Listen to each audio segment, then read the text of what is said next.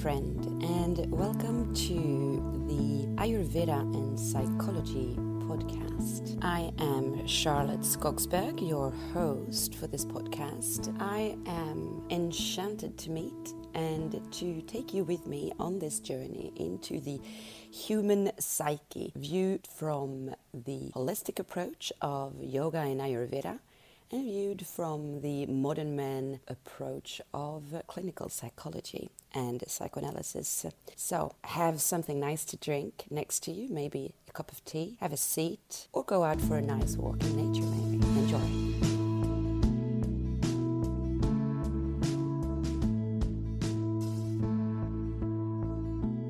In this episode that focuses on Ayurveda, I want to continue on what I spoke about last week, which is loneliness. And I want to build on this idea that loneliness is a state of mind, right? As I then bring the Ayurvedic perspective of healing into this. So if we can establish and agree on the fact that feeling lonely is not necessarily purely linked to what is going on outside of us, as in actually being isolated or alone, but it is more a question of how we perceive ourselves in life at that moment. Because we can all agree, I think, on the fact that you can feel lonely when you are alone physically, and you can feel lonely when you're not alone physically, something that we might even be experiencing in times of Christmas and New Year's, for instance. We can also feel absolutely not alone when we are on our own, so that the presence of another human being might not necessarily be the reason of our feeling of loneliness.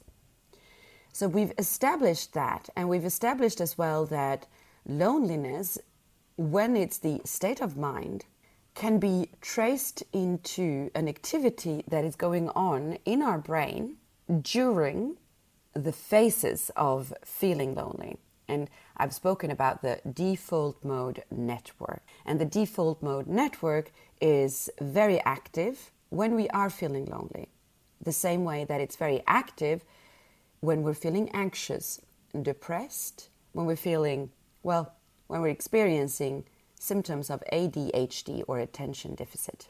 And so one of the key points linked to the default mode network and loneliness is therefore that it is a similar process to anxiety, to habit, and to addiction, because it switches on as well by cravings. And so when I say by cravings, is that when there is something that is reminding me of what I am feeling, it will actually activate the default mode network, which is why we also call it the craving mind. So I took the example of when you're hungry, and if you would draw a sandwich, it will, obviously not help your hunger, and it might even make you even more hungry because you are aware of the gap between the reality and what you're experiencing, which is also therefore something that is going on inside of us.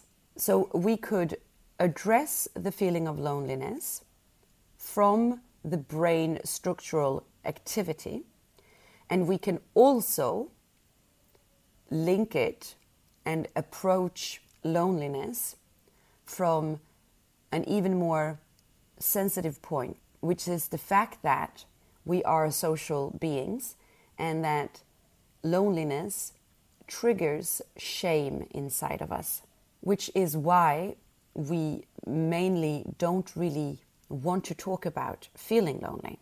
We don't want to let other people know maybe even that we are lonely, because of course, who would be lonely? Well, it would be a person who is isolated, and if they're isolated, there is potentially something wrong with them. So I want to speak about loneliness from these two perspectives as a way to deal with it, to understand it, and to destigmatize it without it having to be, oh, well, just reach out to the people around you.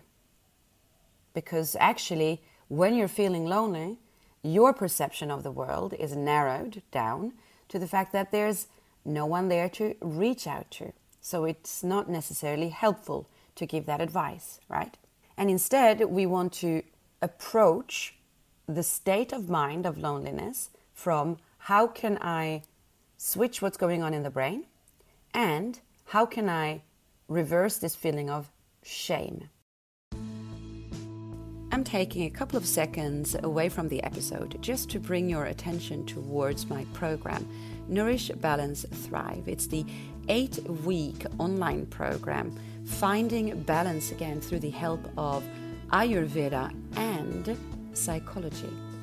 We will start a new round in the new year, and if you want to find balance in your physical body, in your mind, and in your heart through the natural way by tuning into the law of nature, maybe dealing with things such as chronic inflammation or fatigue, things like insulin resistance or attention deficit, or even just feeling better in your body and in your mind, then this program is for you.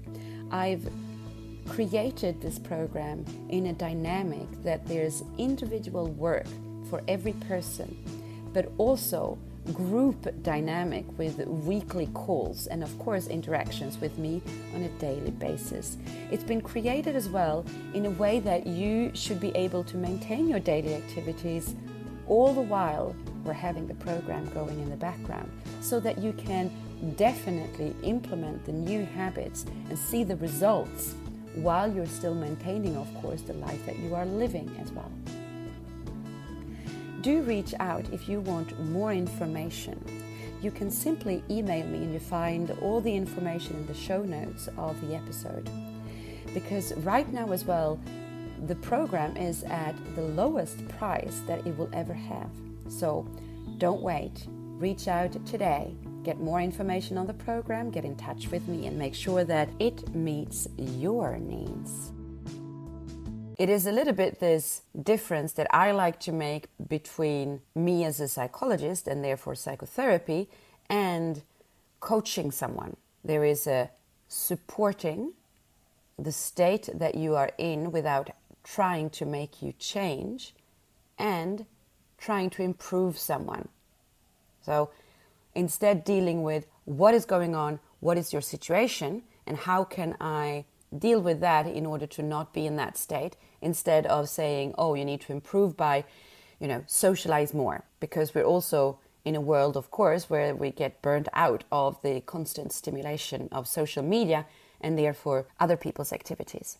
I was listening to a researcher on the topic of the broken brain, which is, let's say, the baseline of this default mode network being constantly active, right? That's also what we call the broken brain. So therefore, we find one of the keys to loneliness. And this researcher was talking about 4 pillars that are necessary for a healthy mind. So to step out of the broken brain, if you will. And it doesn't take much of each and one of the pillars in order to activate them. And the 4 pillars, from his perspective, are awareness, connection, insight, and purpose.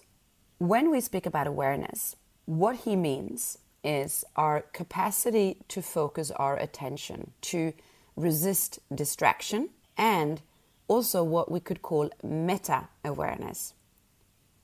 And meta-awareness is being aware of what your mind is doing. Awareness, therefore, is when we are mindful, right? So it's completely, therefore, linked to this idea of the default mode network, because what we came to establish when I've spoken about that before is that we bring the activity of that structure down when we are practicing mindfulness, because we are no longer wandering off or worrying about the future or the past, but we are in the present moment because we are directing our attention with intention. The meta-awareness, as in being aware of where your awareness lies, is very much what we practice in meditation. The most simple forms of meditation that would just be sit and focus on your breath, which is what I do and what I invite everyone to do when they meditate, right? The more we simplify what we do, the more we're actually achieving what it is that we're aiming for. We're not caught up in trying to improve something or trying hard to do something. And so when we do this, just sitting, observing our breath, we become very quickly aware of when we're not focusing on the breath anymore and that the mind wanders off. And when we realize that the mind wanders off, this is exactly what the meta-awareness is.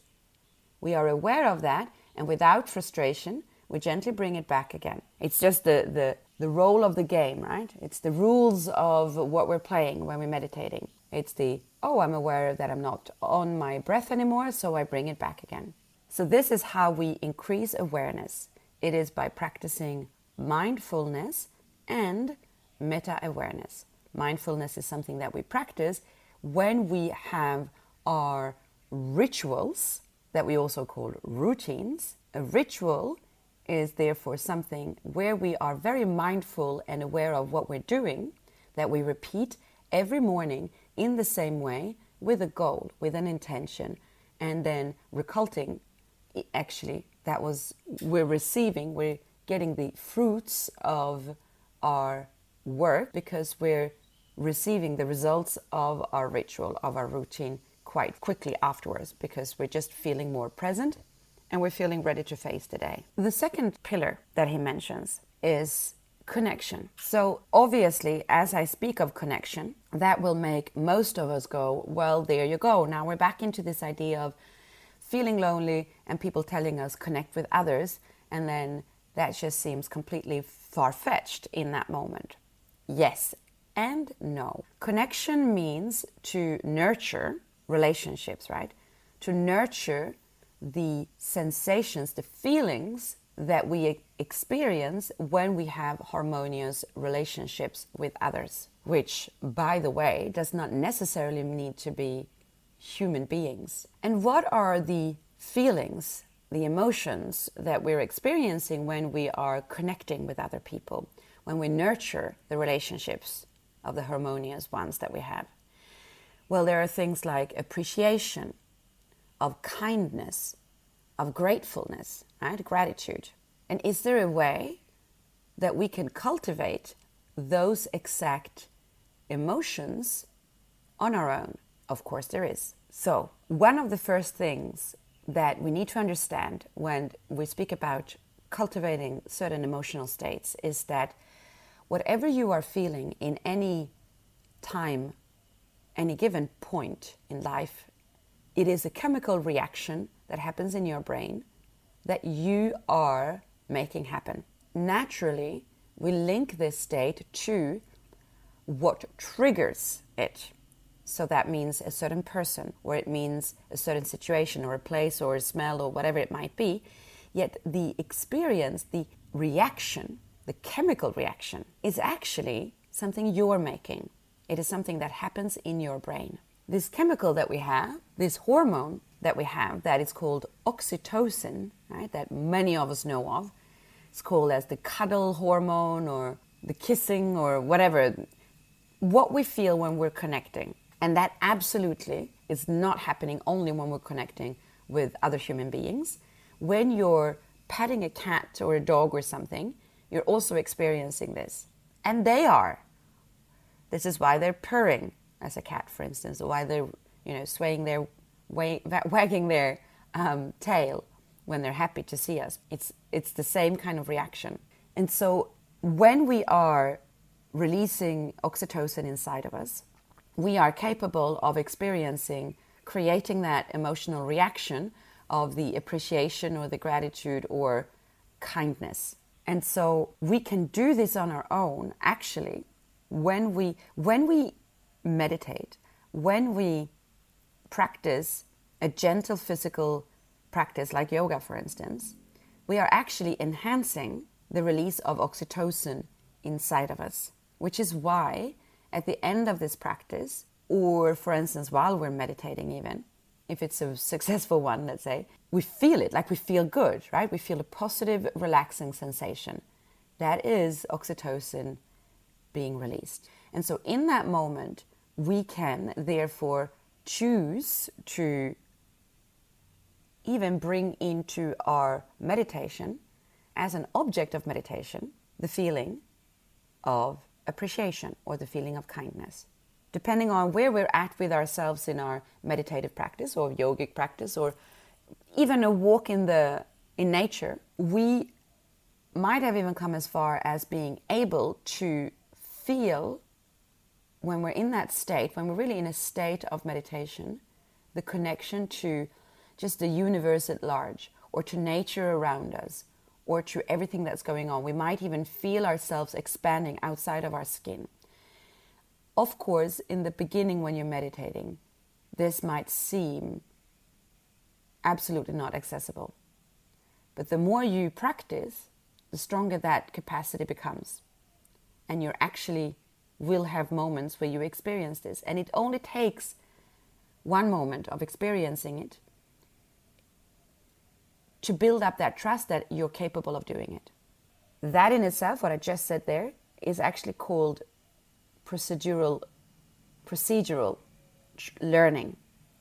We learn through the experience, and then neuroplasticity begins to happen and rewires our brain.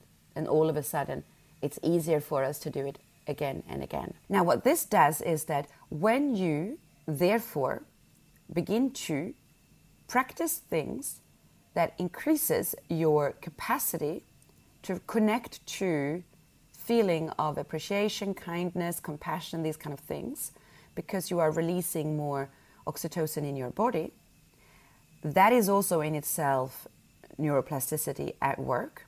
So your neural pathways are getting stronger because, for instance, let's say that you've made that into a ritual, that is your routine in the morning of meditative practice, of journaling, of yoga practice, for instance. You're making that neural pathway stronger and stronger, so that not only will you make it easier to feel that outside of the mat, so in the rest of your day when you need to, but you will even actually look forward to that moment every morning when you wake up, and maybe even in the evening as you go to bed. If you look forward to that as you prepare yourself for going to bed, you're already bringing your default mode network into a more calm state, because you're excited about something to come in the morning. And it has been shown that people who are feeling lonely have higher levels of stress hormones, cortisol. That shouldn't be a surprise to anyone, I think, by now. And those will naturally be enhanced in the evening if you're already in this state of loneliness in your mind. So if you have something that you look forward to in the morning, now ask a surfer how they feel about going. They that know that they're going to go surfing in the morning. This is the reason that they're capable of saying no to seeing friends, for instance, going out in the night, because they know that they have an appointment with the waves in the morning. For sure, as a surfer, they are completely in that feeling of all those positive emotions already in the evening when they prepare themselves as they go to bed. As a yogi, that's absolutely the case.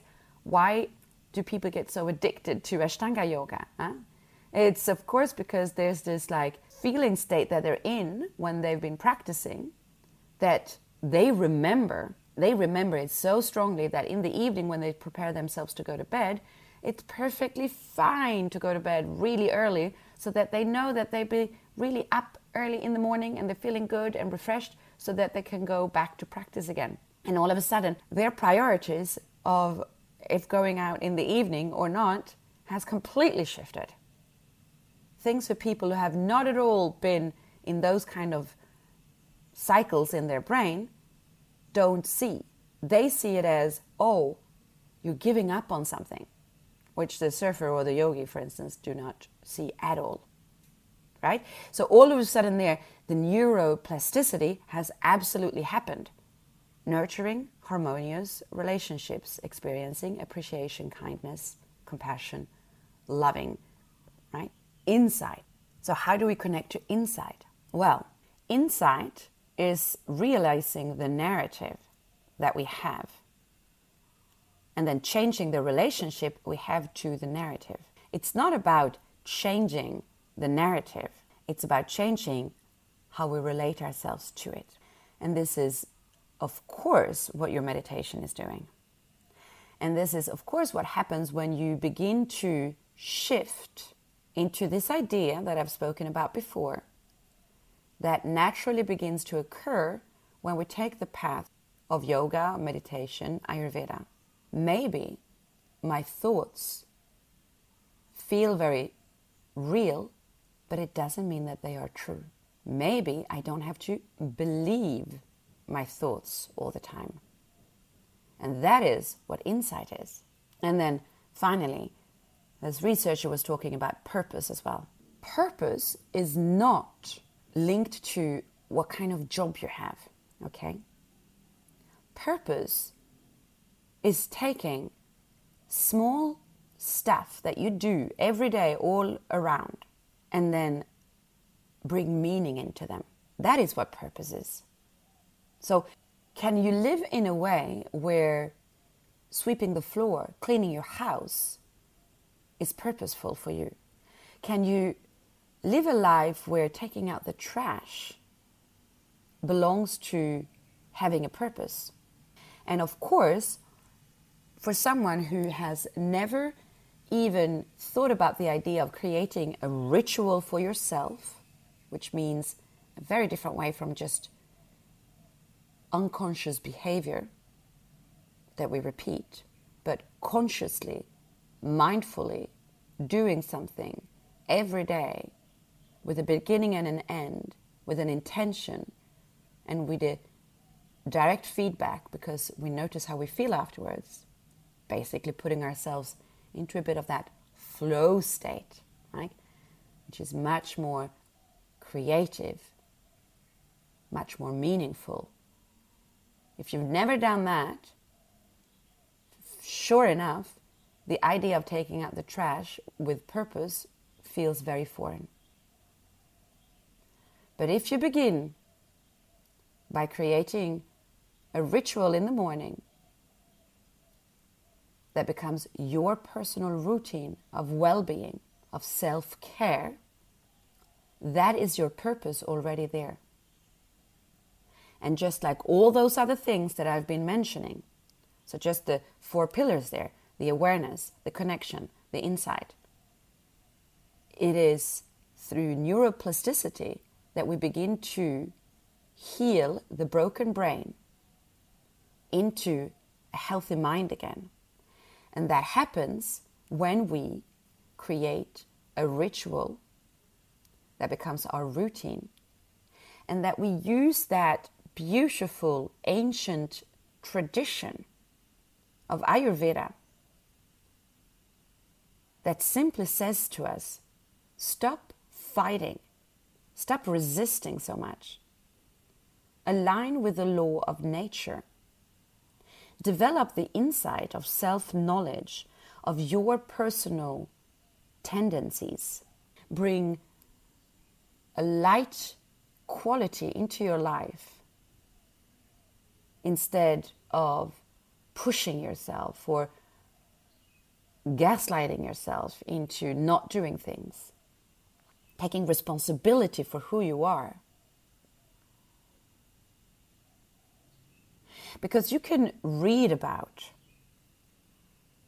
what you need to do so many times, and that is not going to actually change your mindset, your brain's state of being. It is only when you begin to practice, to experience things that you have read about, that you have understood, that someone has told you, that you will begin to rewire your brain and to heal the broken brain.